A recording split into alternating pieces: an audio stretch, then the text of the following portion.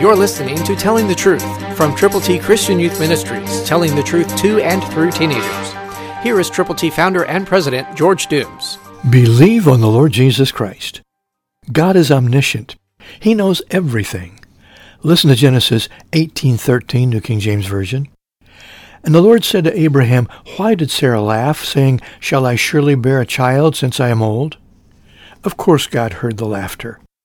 God knew the doubt, and God is coming back to Abraham one more time, giving him the assurance that what he has already told him will come to pass.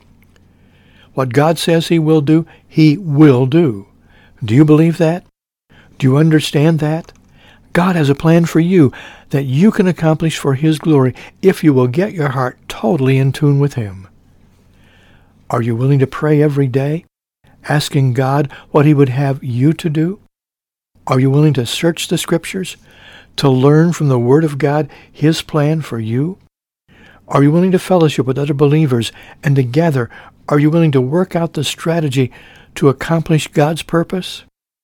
God is not willing that any should perish, but that all should come to repentance.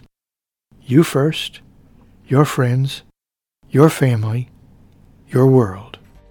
What are you doing about it? Someone is waiting. You have the truth. Tell it. Christ, through you, can change the world.